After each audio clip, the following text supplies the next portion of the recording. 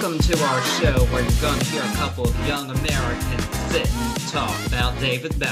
I'm Charlie. And I'm Corey. And this week we are talking about the one and only David Bowie and his 1975 album, Young Americans. Thank you for joining us. We were off last week because a lot was going on. Sometimes that happens and you gotta take a brief break, but we put out a rerun. Hope you enjoyed that of our first ever podcast together back in 2020. Yeah, man. That was back on Turn Back Time. That was Stars, right? Oh, man. Wow. Yeah, that was a good time. And we're talking about another album from the same year. So it's all nicely connected here, but this is kind of two things. We're wrapping up our previous first ever concept month of Harry's House, and we're kicking off a new month, which I'll reveal what that is at the end because you'll see how it all ties together then, and I like to have some suspense. So, but anyway, basically this was the listener's decision to do David Bowie and Young Americans. So I'm guessing most of you know who David Bowie is if you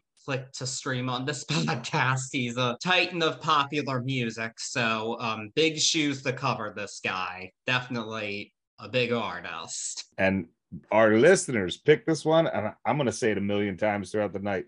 It couldn't have fit better inside of this month. Like this choice, oh my gosh, so many cool connections. So great job, guys.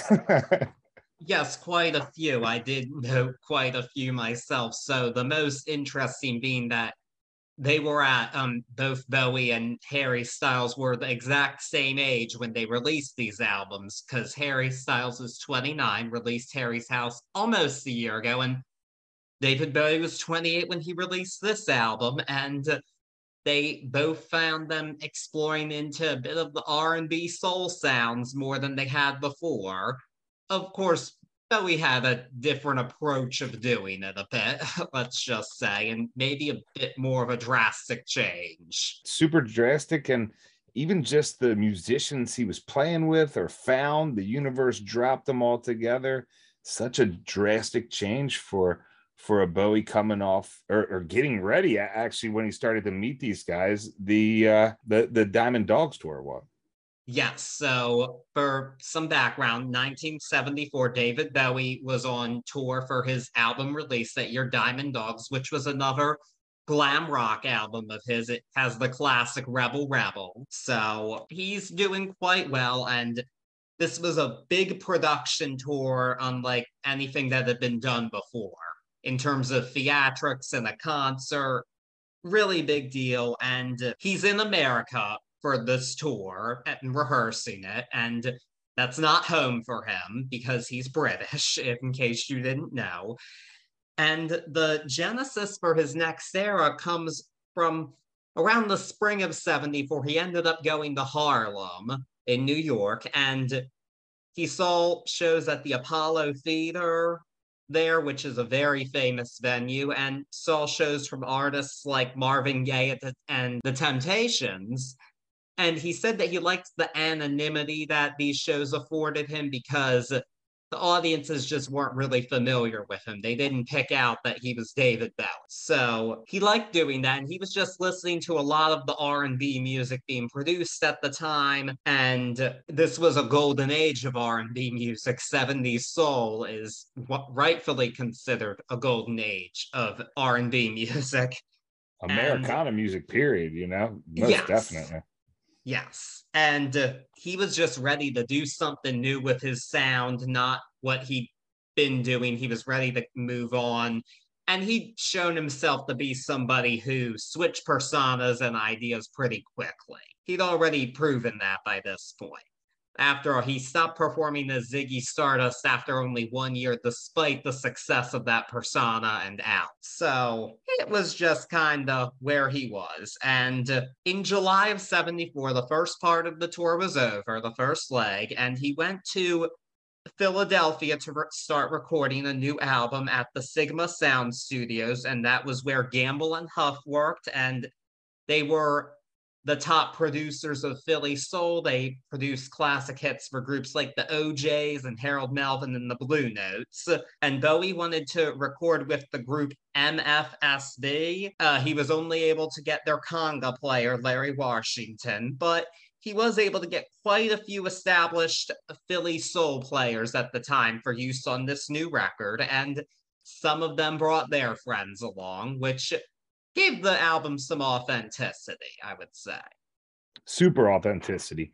I mean, to think that he wanted Mother, Father, Sister, Brother, which is, he got the Congo player. That's 30 awesome musicians doing their thing. And so that's where his mentality was going forward into this, because he had already met Carlos Alomar, who had played, speaking of, played at the Apollo with people, all types of crazy funk throughout.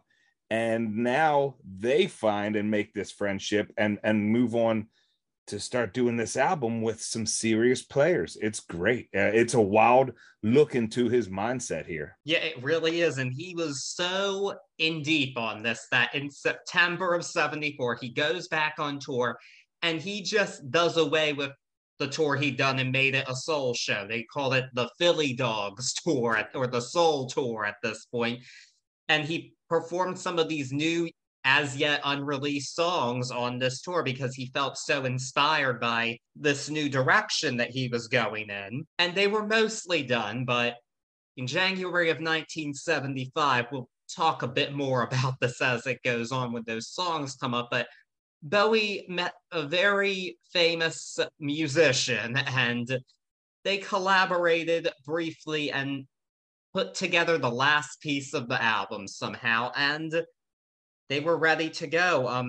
Fun story, David Bowie actually had Norman Rockwell to paint the cover of this album. Yeah. But he was told it would take 6 months to complete, so that was not okay. So that didn't happen, but we still got a nice picture of Mr. Bowie, and the album was released in March of 1975, and in his home country of the UK, made it up to #2, which was expected at that point of Bowie. He was much bigger in his home country than he was anywhere else. But what was really significant was this album's success in the US. So it made it up to #9 on the US album charts and was #20 for the whole year. He was known enough in the US that he sold a good amount of albums. He could sell concert tickets, but he wasn't a major pop radio artist. His only real big pop hit by this point was actually Space Oddity. It's the enigma of this album too, this Young Americans album, that he's not really known inside of this Young Americans mentality, but he switches it and records in two of the most powerful places in America, music wise, going on right now. He does half the album almost, or a little bit more. He does part of the album in Philly, and then he ends up doing the rest of the album in New York. So much energy and so much sound going into this. I can only imagine, but you can see how the American, I'll even say the American subconscious listener automatically went towards these sounds, regardless of if it was Bowie or not. And that's how he caught fire on this one. Yeah, he rode the zeitgeist, and well, really, he was ahead of the time in some cases because these sounds would just come to be more dominant throughout the latter half of the 70s. But it was a right place, right time thing for him, and it paid off for him big time.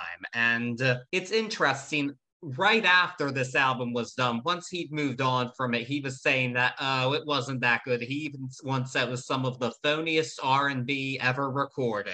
Just the same year this album came out, he was saying that by the end of the year, because he'd already moved on to making the next one. But years on down the road, he said, I shouldn't have been so hard on myself. It was actually pretty good Blue-Eyed Soul. And it must be noted, David Bowie was really heavy into drugs in 1975, and not all of his public statements make a whole lot of sense. Or his appearances. Or his appearances, for that matter. Yeah, those are also a bit rough, but just a forewarning, it does explain some of what you're going to hear about in this episode. So, Yeah. Yeah. Perfectly stated that he's in front of this movement of sound, man. I want to just stamp one real quick for everybody, put it up with a pin, but this is before Chic had even fucking hit the scene. Excuse my language. I'm super excited about this because there's yeah. so much of these artists on this album, and they're ahead. So there's some music on this album. He was way too hard on himself, in my opinion, because even the way it was recorded, his vocals were recorded in one take live for this album. And that's huge, you know. He even went on to say it was the first time he had heard his raw voice on tape in a long time, because they were adding production after his recording, and it was a blow to him. But this was definitely a redefining, I would say, area and era for him at this point. Most definitely it was. And it's not always universally considered one of the best Bowie albums, along with like Ziggy Stardust or Hunky Dory, but it definitely has its fans, and its numbers also do speak for itself. And this definitely did play a big part in David Bowie's US fame, pun intended. But with that being said, I am ready to dive into the 8 songs that make up this piece of work called Young Americans. Let's get at it.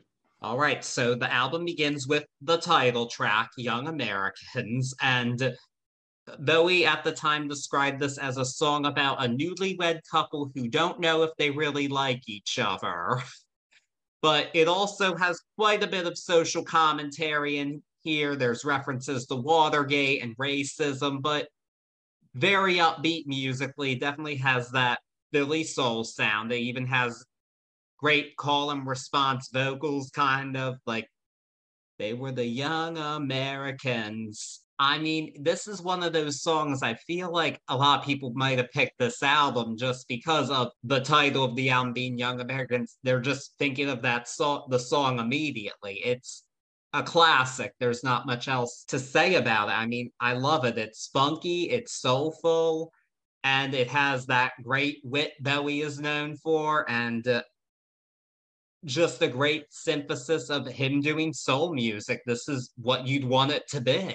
Yeah, we talk about the enigma of this album. We talk about the wildness of Bowie and his genius of narratives, and this one is right up there for me. You're starting an album called Young Americans with the track Young Americans, and our immediate brain goes to thinking about, as he said, 2 young Americans, period. You know, it doesn't matter if they're wife and husband, for my point here, but really social commentary is at the highest throughout this song.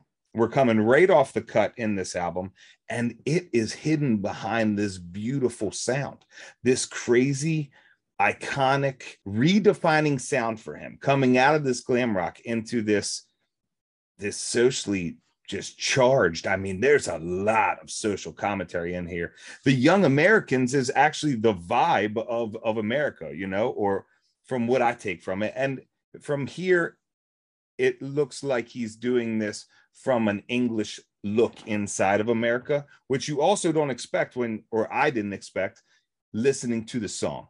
I've known this song for a long time, but to dissect it, it takes on, and this album, it takes on a very new light. So some wildly powerful commentary hidden behind some insane music all the way through this album, but starting off with track 1. Most definitely. And funny thing about this song for me personally, this is, I didn't hear the whole thing at first, but this is actually the first David Bowie song I've ever heard. You've ever heard? When I was a kid, yes. Oh, heard.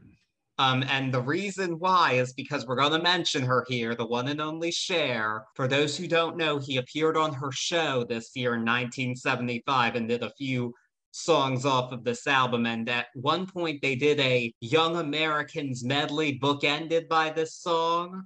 And there was a clip of it included in one of her concert DVDs for one of the video montages. And I was like, I like this song they're doing, but I had to, of course, ask them, like, who's that guy with her? And I was like, oh, that's David Bowie.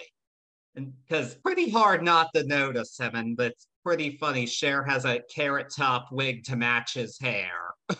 What Cher was bookended in there? Do you know offhand? What songs in the medley? In the medley, it was a lot of like old, really old 60s songs. I don't Oh, dig remember it. all of them off the top of my head. And honestly, musically, this is it's a mess to watch, Heard. but it's good TV, admittedly, because you're seeing two of our most fascinating entertainers of that era and ever, period, performing together. And that alone makes it good TV right there. That's what does it. Super awesome. So there is that. But anyway, this was the first single from the album, which made sense. And it made it to the top 20 in the UK. And in the US, it made it up to 28, which might not sound that impressive. But numbers really don't tell the whole story. Charts, they never have. And especially in the 70s, quite a few rock artists, the singles charts just do not accurately represent their grasp on American music. Like you'll see that even with bands like Pink Floyd and Zeppelin, singles charts don't reflect how big they were at all. And same can be said of Bowie to an extent, but at the time, this was his second highest charting single behind only Space Oddity. So this was bigger than he'd gotten before because a lot of his songs hadn't even gotten to the top 40. Second top 40 hit ever for David Bowie. And should it have charted higher? Absolutely. It should have been a number one hit. Let's not kid ourselves. But this is a signature Bowie tune. It's one that people will always associate with him and an early one for people to think of. And that's really its true legacy. And I'm all for it. This is definitely high on my list of favorite Bowie songs, period. That's never been a question for me. And the question is, how do you follow such a song as Young Americans? Well, it's doable. And they do it here with our second track, which is called Win, which Bowie at the time described as a get up off your backside song about people who don't work very hard. So, kind of an abstract song lyrically. He explained his concept, and I think that this song, even though it's kind of vague lyrically, I think it's beautifully orchestrated. And I think he sings the song really well. Bowie's not the most technically gifted singer that we've ever covered on this show at all. And many people will note that. But he really has a good role, soulful vocal on this song. And I mean, I think that it lacks the electricity of the previous song and the following one for that matter. But I do think it's a decent ballad moment that's really beautifully done. It is. As a number two, the beauty in it has been said. You said it great. But for a number two, here we go with a whisper in to pull listeners, get them listening hard. And they get to listen to a beautifully sang piece by Bowie. Just like you said, not always the best, or I'm the most technical singer, but this one is great. And his vocals and the background vocals, they float, man, across those saxophones and strings. They just float that whole way. It almost, knowing now that it was penned to be about laziness or people that aren't getting up and working very hard, I wonder if that laid backness is a play on that, but the song works regardless, especially as a number two, because it's powerful enough by its ending to lead us out of it or we don't fall off it. But I feel like it's just soft enough to bring us in for a hardcore listen. I like this one, especially at a number two. I thought this was a really great spot for this song. Before we move on from this song, I did want to note something. Author Chris O'Leary, who's writer of one of many books out there about David Bowie, he stated that this was actually the song that most signified what he did on the next album. And it's always interesting to see that bridge come through on these albums. You always see where we were before a bit and where we're going to go from here. And that's always fun to see, I think. I did read that. And I can see that. But this one also keeps that saxophoneness that rings true throughout this album that I don't think we see later on as much, or next album as much. But yeah, you can definitely see this is thoughts to the future. Yeah, most definitely. But speaking of the future, the next song actually signifies quite a bit of the future for us in the years to come. And that song is Fascination. So we mentioned Carlos Alomar earlier. He was the guitarist for this album. And a key thing that he did was he brought in some people that he'd worked with outside of Bowie to participate on this album. And one of them was a young 20-something named Luther Vandross. Might have heard of him. And he, early in the sessions for the album, he came up with the backing vocals that you hear on the title track because the song was just missing something, and he came up with it. And Bowie liked it so much that he put Luther Vandross in charge of all the backing vocal arrangements for the album, which huge breakthrough for a young artist, certainly, because at the time Luther Vandross was 23 when being asked to do this. That's pretty impressive. But not only that, one day Luther was working on another song of his with his group called Funky Music Is a Part of Me, which is in parentheses. And they didn't know this, but Bowie heard them rehearsing the song. And he was just really into it. And he went up to Luther Vandross and asked if he would let him record it. And I love this. Luther Vandross said, quote, "What do you mean let you record it? I'm living in the Bronx in a building with an elevator that hardly works, and you're asking me to let you record one of my songs." And so, yes, the answer was pretty obvious. Please record one of my songs. You're David Bowie, and this is the biggest thing that's ever happened to me. Yes, record my song for you. And Bowie did take it, and he did rewrite some of the lyrics, and therefore the song became Fascination. And Luther Vandross did get his first ever writing credit on an album. And I mean, that's pretty significant in and of itself because Luther Vandross went on to become a defining R&B force over the next 30 years after this. So that's pretty significant right there. That's how we're signifying the future here. But as for the song itself, it should have been a single, I think. This would have been a huge hit. I mean, this is seriously funky. It is danceable. And it's not hard to see why Luther Vandross went on to become who he was and have great success after this in all kinds of fields. Because, I mean, this is just great Philly soul and really early disco. This is early disco. And maybe not everybody likes that description, but this is a great example of it. It's not synthetic at all like some later disco was. It's pure strings and horns and all that good stuff. No synths. It just beautifully done. I mean, groovy funk with 17 exclamation points is my first note on this beautiful jam. You talk about ahead of the jam. You talk about, if anybody's pissed that you said early disco, they're crazy. This exudes the nightlife without even talking about it, really. I mean, it's the way that this song is composed is so groovy and so ahead of its time. This is the one that I had to mark the time for everybody earlier in the album, but this is before Chic hit. Okay. And this sound was everywhere, but it was not like to that level yet. So when you listen to this and put where it is, and then on top of that, coming from Luther Vandross, I mean, I literally have goosebumps right now thinking about this beautiful composition that found its way onto an album where Bowie's trying, or not trying at this point, but Bowie's embracing this new sound so far that he takes a young artist, not only gives him the power on the vocal arrangements, but says, let's record one of your songs. And it's like this.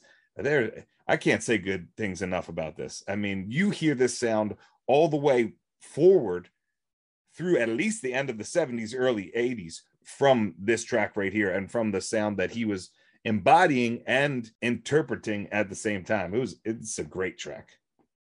Yeah, it definitely is. And what's funny enough was throughout this process, and Luther Vandross was a part of the tour as well. And Bowie actually said to him, I read a biography of Luther Vandross doing research for it, which was pretty well done, I thought. And Wow. he said, I think 1975 will be your year. And Bowie was actually off by a few years. Vandross didn't break through solo until 1981, actually, but he got a lot more work and royalty checks in the years right after this. So it was a big start, even if it wasn't quite where he would get. So that is quite significant in and of itself. And yeah, I think after the second single of the album, they just moved on to the next album cycle. Yeah. And Golden Years is a great song too, but this was a real missed opportunity. Did he do this one on Soul Train? This song, Yeah. I don't think he did. No, he did Fame and Golden Years. Golden Years, heard. This would have been a perfect one for Soul Train. I know, right? I mean, I think I like this better than Golden Years, which is on the next album. If you want to dance, I would take this over Golden Years. They're both funky grooves, but this one is, it cannot be denied. It cannot be denied. No, not at all. So Fascination, it is a winner in our books. And with that, we are now going to close the first side of the album with track number 4, which is Right. And Bowie said this song was a mantra of sorts. He said it's putting a positive drone over, and he said it reaches a particular vibration, not necessarily a musical level. This explanation makes no sense, and this is what I mean when I say he was on a lot of drugs and what he was saying doesn't make any sense. But anyway, as for the song itself, once again, I think the backing vocals are beautiful. And this is just one of those songs where I don't think I wouldn't quite say it's a highlight of the album, but I think everybody's having a good time doing it, and that comes through. And Bowie is doing his best Elvis impression. And that's also a lot of fun to hear because, again, like we said, Bowie was not the most technically gifted singer. And he wasn't the first person you would have thought would have soul in his voice, but to do a good Elvis impression, which is definitely where this is coming from, there's no doubt in my mind. That's not nothing, and it does fit the vibe of this album perfectly well, I think. And hey, we needed some Elvis by 1975 because real life Elvis wasn't doing so hot by that point, sadly. There's so much awesomeness in what you just said. I'll start with the mantra quote, and the only reason that I think it sticks a little bit more with me is because Right for me becomes a jam session, and it's a full track on its own, and it's not like a throwaway track on the album at all, but it really does become a jam session. So if you're hitting that same pitch, because we're pretty much in the same key throughout this whole entire song, if you're sitting in that groove, positivity is in there, and I can see where it's at. But this song plays out to me like a beautiful jam. David Sanborn is having a field day in the back. I just picture him just playing his sax by himself, like just walking back and forth, because he is a key player in this song, and it's beautiful. It rolls at 4 minutes and 22 seconds, and it was full, and it didn't seem contrived to be there at the end of the first side. I think it's a really great choice for the first side to end, because it's one of those ones where you're like, oh yeah, let's flip this over. Maybe not on a like high energy run to flip it over, but you're like, oh man, I'm very intrigued. And that ended on a soulful note. Go into your Elvis thing. He got so much shit in the press, or he got a lot of people saying that part was contrived, but I disagree. Maybe it was dropped a quarter key for him. Maybe he was doing a little bit more rasp, but the way he's already did his vocals throughout this album does not lead me to believe that he is doing anything for show or for, for the album. Like, he's feeling it. He is soulful in this, and I really enjoy this track. Yes, and interestingly, we talked about ending this side, but it was actually the B-side for the album's second single. Really? Yeah. That makes sense. That makes sense. That'd be, if I found this on a B-side, I would be happy as hell. Yeah. What a single to get that one, but we're not at that point of the album yet. We will get there though. That's a fun thing to talk about, don't you worry. But in the meantime, we're going to flip the album over to our fifth track, which is going to start, and that is Somebody Up There Likes Me. Bowie described this as a watch out, mate, Hitler's on his way back song, which was not a quote that was well received by the public. And he also called it a rock and roll sociological bit. It's really kind of more about the hollowness of celebrity, and its title is taken from a 1956 movie starring Paul Newman. Not a film I've seen. It's about the life of boxer Rocky Graziano. And I think that throughout this album, we really see the unhappiness with fame. It's kind of all over the place here. Like, hear bits of it, I think, in certainly Right and Win even, and certainly on the album's last track. I do think that this disillusionment with fame is I think it's a bit of a repetitive motif on the album. And that was something that Bowie liked to talk about. I think it was something he was really feeling at the time because he wanted to be famous and be a big rock star. But he learned that it's just so hollow and unfulfilling.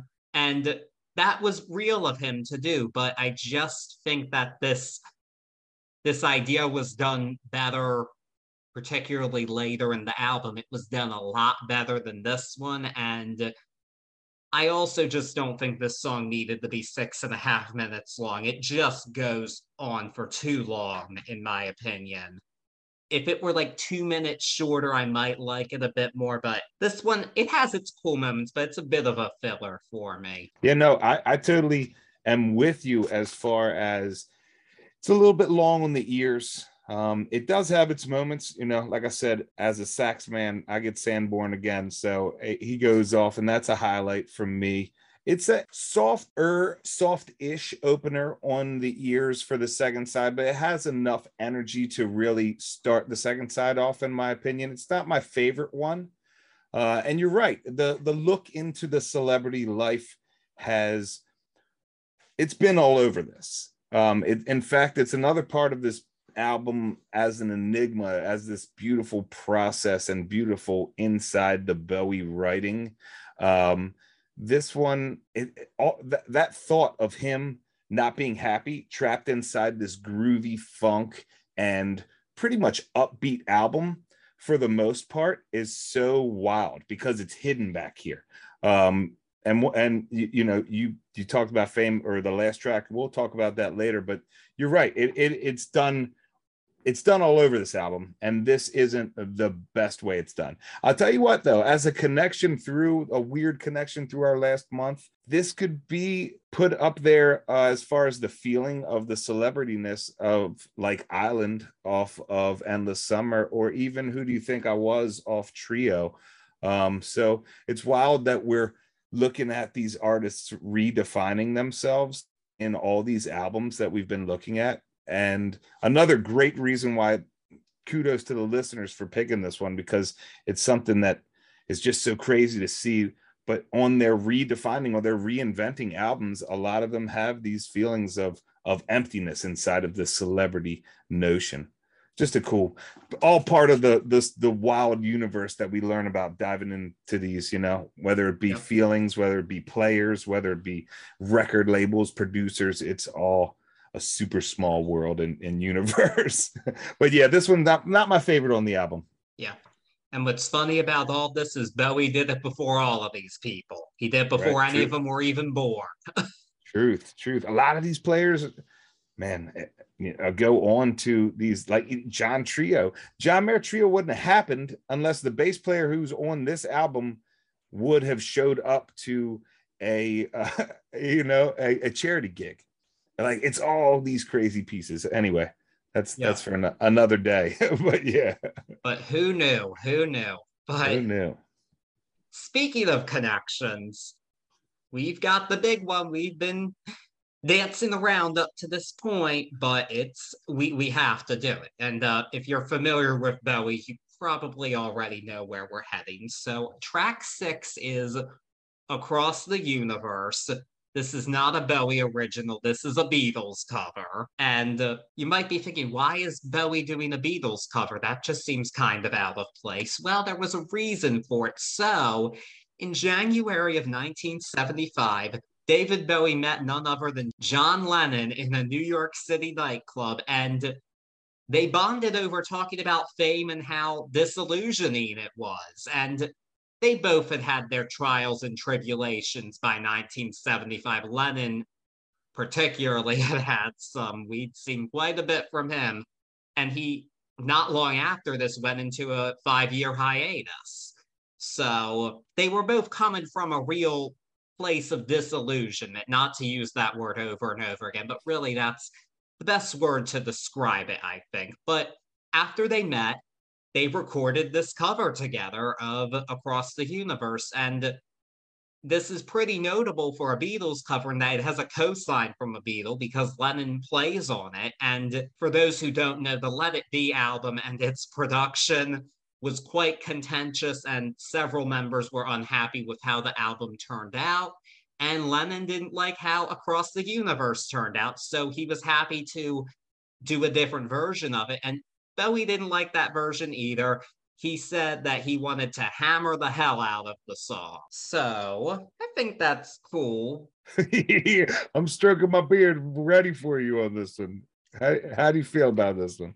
I don't think the song needs all of this, and I do think it's out of place on the album. And I know Let It Be's like it's a controversial subject for a lot of people, a lot of Beatles fans, a lot of people have their feelings on how it should have sounded, whether it be Paul or John or whoever. It actually sounds very good the way it is. That's my hot tea take of this, actually. Let It Be is fantastic. And I know it has its defenders, but even the Phil Spector songs sound really good. So that's my hot tea take on that. And I don't think this song really needed to be redone. I don't, and I also think that just Bowie's interpretation of it's overdone. I think he oversings on it. And I think that the song was too new for this kind of reinterpretation at the time. The song was only 5 years old. It was still pretty fresh in people's heads. It was on the last released Beatles album. Why did we need to do this now? Like, this is the kind of thing you'd think would make sense on years down the road. We're going to do a Beatles tribute album. That's where this belongs. It doesn't belong here. It just doesn't. On the album as its own song, it doesn't fit. As Across the Universe, even with its powerful run at the end and Bowie saying he wants to kick the hell out of it, it doesn't fit. I have a very hard time with this song, especially now knowing that after this album was finished, Bowie called, hit the producer of this album, and he even said that it was apologetic, but Bowie called and said, look, I recorded 2 tracks with Lennon in New York and I want to put them on the album. And I'm paraphrasing, but the producer of Young Americans, Visconti, had said that it made him sick, the songs that he dropped for these 2. Now, I'm going to dive one more dirty level into this and explain a little bit of my, I almost used the word anger, but I have it's very tough for me, and it's very sad for me to see this. And maybe I'm assuming a lot, but hear me out. This is Bowie, who we've already heard be in this reinventing spot, but this spot where he's clearly saying he has emptiness and unhappiness. And he's catching up with Lennon, who is in his lost weekend period. All right. So if for anyone that doesn't know, it was like, I think 2 years, maybe 3 years, but it was Lennon he said it was his lost weekend period, but Lost Weekend was this movie about a drunken author. So this is Lennon unhinged, running around with Harry Nilsson, getting in trouble, putting tampons on his head, just out there, man, you know, as an artist, as a human being. And I feel like all of them got together and put some hate and anger into Across the Universe. Like he didn't like it. And Bowie's like, yeah, I'm with you. And we're going to put it on an album. It seems like a very young musician, a young, angry musician's decision to even put this on this album. And I just don't, it doesn't fit. I'm going to drive that home. It doesn't fit. I'm a little bit out of breath from the, I need to find a new word, but this, I don't like where all those guys were, because I respect all of them. And I feel like this was just a ram it down their throat sort of half-assed version. I don't think this is a realized version. Even John or whoever from the Beatles, but in this case, John saying that he never or didn't like the way Across the Universe was. You're telling me this is your realized version of Across the Universe that you're going to put on a Bowie album? I'm not buying it. I chalk it up to Lost Weekend, but it makes me sad to see such awesome talent, awesome minds in a spot like that. And again, maybe I'm assuming, but that's what I get from reading about it and learning about it. You might be on to something there, because I don't think it's a coincidence that Lennon took a lot of time off after this to settle down and be a dad.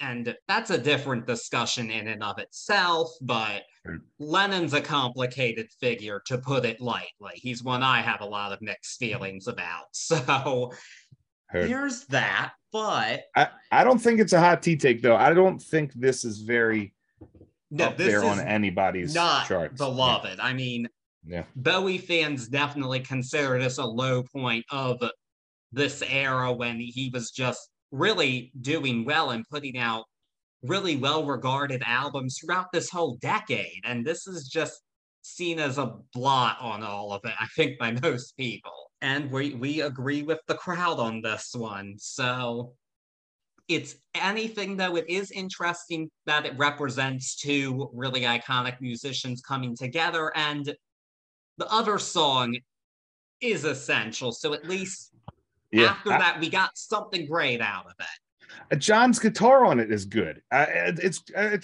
Lennon playing guitar. It sounds great. It's Bowie jamming out Across the Universe, but it's the anger and the whole being of it. It doesn't fit. No, not at all. But fortunately, we're gonna, before we get to the end of the album, we're gonna go a bit back to the Philly soul side of things.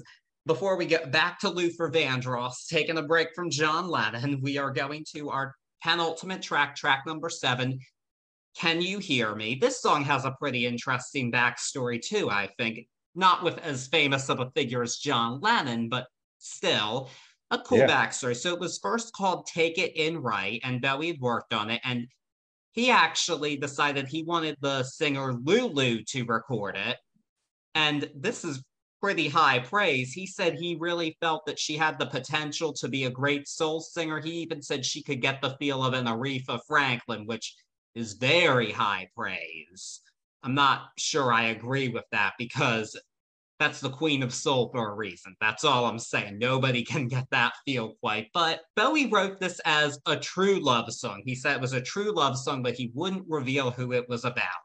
But the Bowie historians of the world have deduced that it was probably about his paramour of the time, who was also a backing vocalist on the album, Ava Cherry.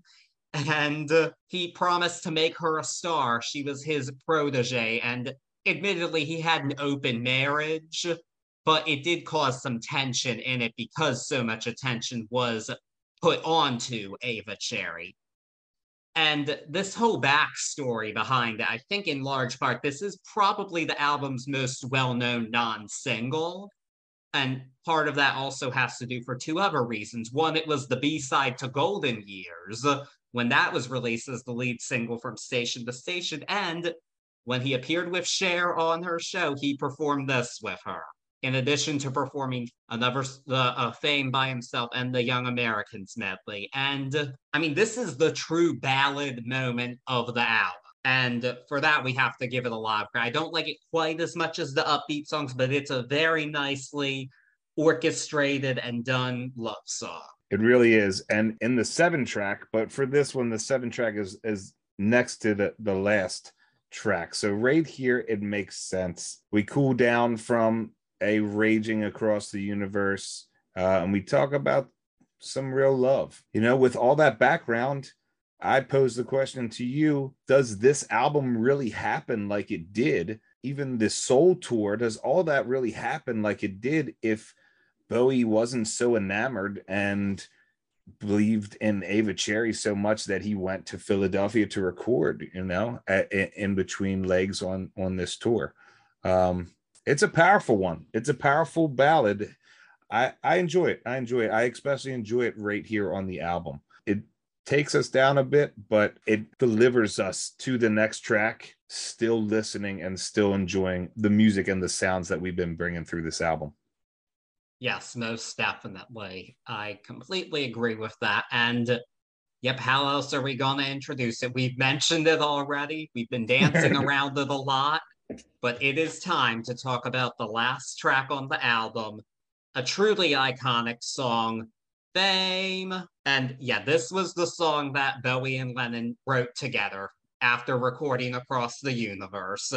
And this was specifically about the disillusionment with Fame. And this was pretty heated, actually, because Bowie had just broken with his management company, Main Man, and his manager, Tony DeFries. His wife at the time, Angie Bowie, actually compared DeFries to Elvis's Colonel Tom Parker, which, okay, that's saying something. Not that I think everything Angie says is accurate, but I think there's something to that considering this song, because Bowie didn't hold back about this. He said, this is a nasty little song. It's pretty biting. It's like, this isn't this Fame. It's a super snarky song. Which I And never realized, but it is. And you don't realize it because it's just so damn funky.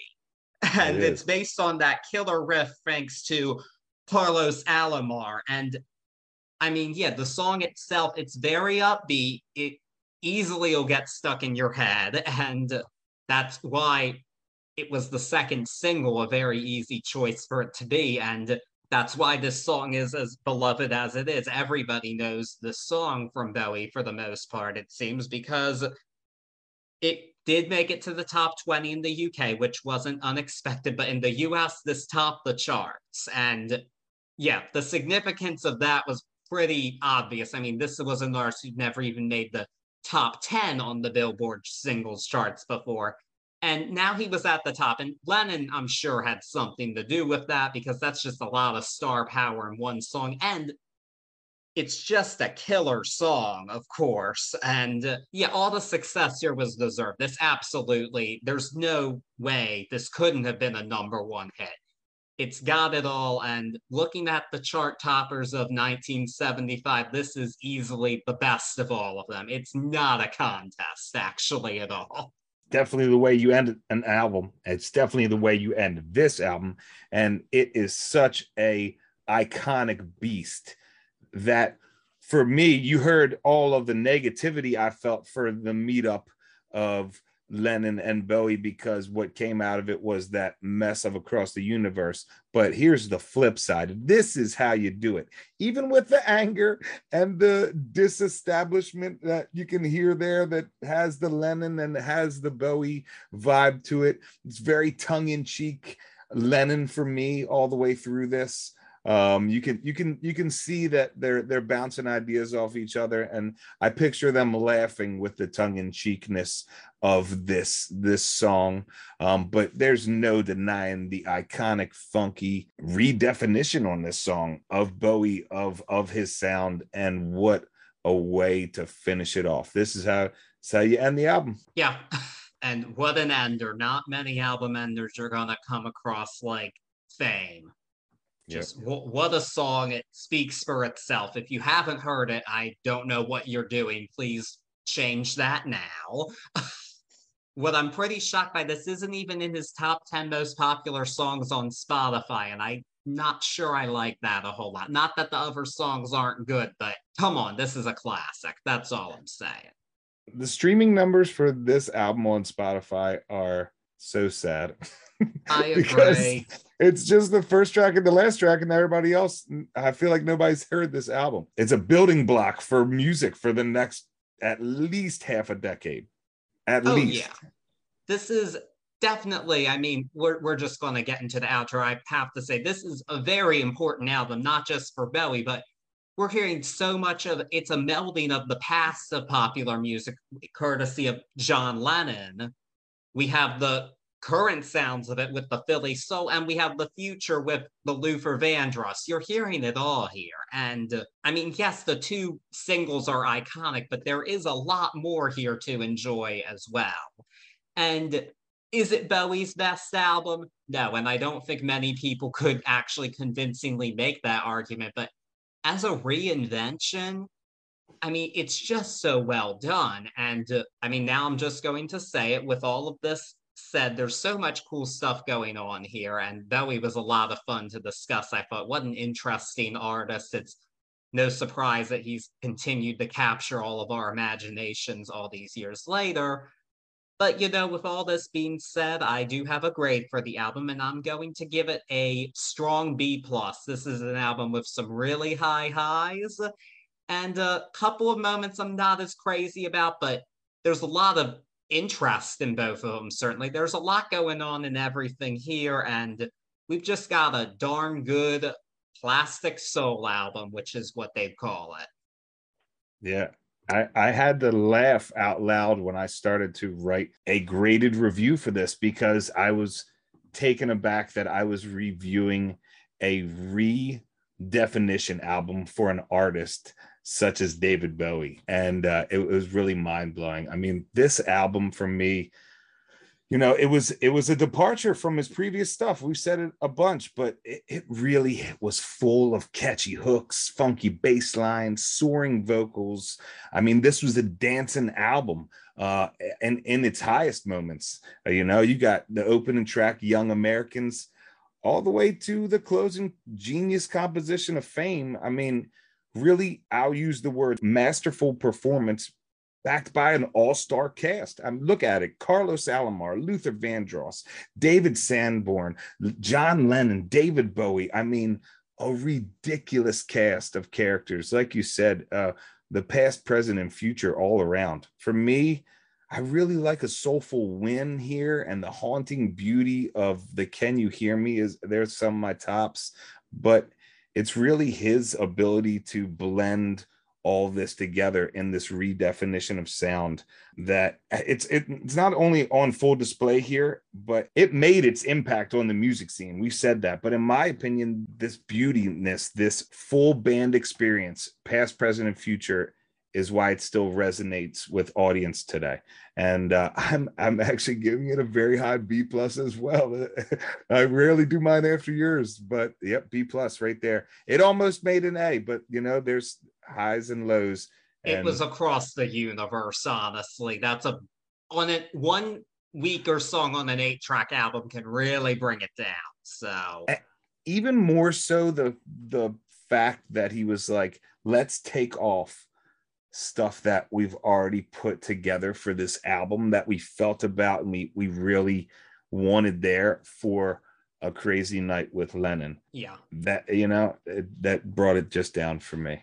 Yeah. One of the songs definitely belonged, the other, no. No. Exactly. But, you know, I think overall, I would say it was worth it overall because Fame is that good of a song. And with that being said, what's your favorite song on the album? Oof, man, it's so hard. I really enjoyed this album all the way through. I have to go Fascination, man. Fascination is that jam. I implore anybody who hasn't got a chance, well, of course, this whole album, but get down with some Fascination. Put it in your list because it'll brighten your day. You'll be dancing, you won't even know it. Yeah, I do like that pick for best song, and I almost made it mine, but I still got to go with Young Americans. Just what a brilliant song and Brilliant. a beloved classic for every reason. One I've never, ever gotten sick of ever. And definitely when I'm in the mood for some Bowie, it's always one that is going to be on that rotation every single time.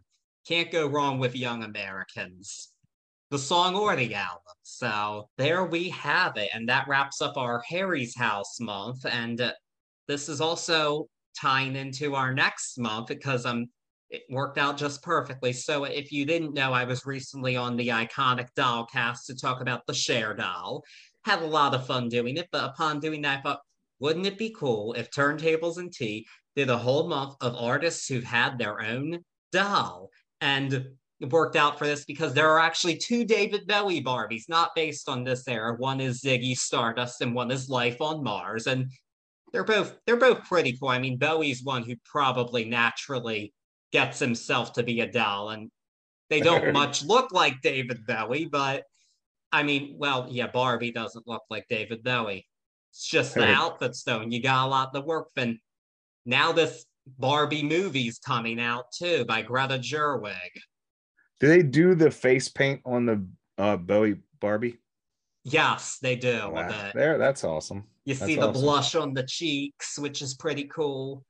Very cool. So I do like the attention to detail. I appreciate it. But rest of this month, we'll each be picking an artist who has their own toy or doll line, and we'll have a poll of our poll, we're not going to do it till the next episode, but there will be one, but I'll tell you what it is when we get to it. But in the meantime, we have to tell you what we're going to do next. And this is one I think Corey will be very happy with. It's one we're both familiar with, I believe.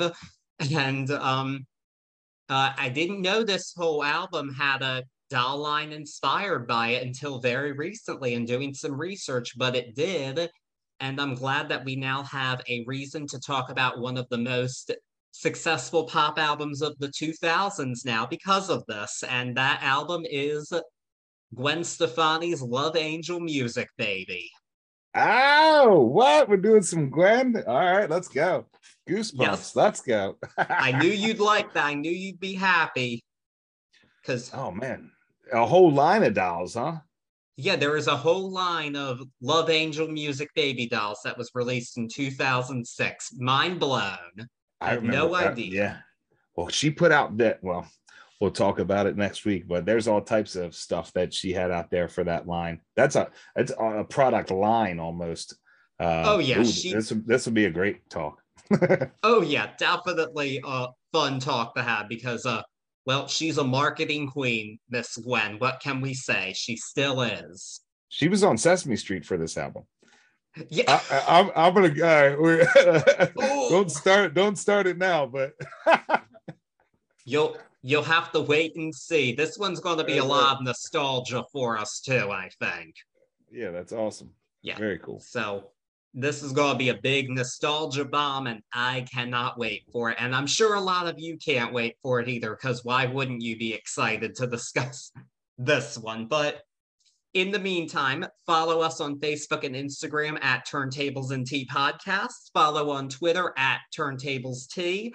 And also just subscribe wherever you're listening to us and leave us a nice rating and review. We would really appreciate it so we can keep on spinning and spilling for you. We're very happy to be back after our week break, and we've got lots of great content coming up these next couple months especially. I'm very excited for what we will be doing both through this month and the next. I'm really excited about that, but I can't reveal it yet because we're not in May yet.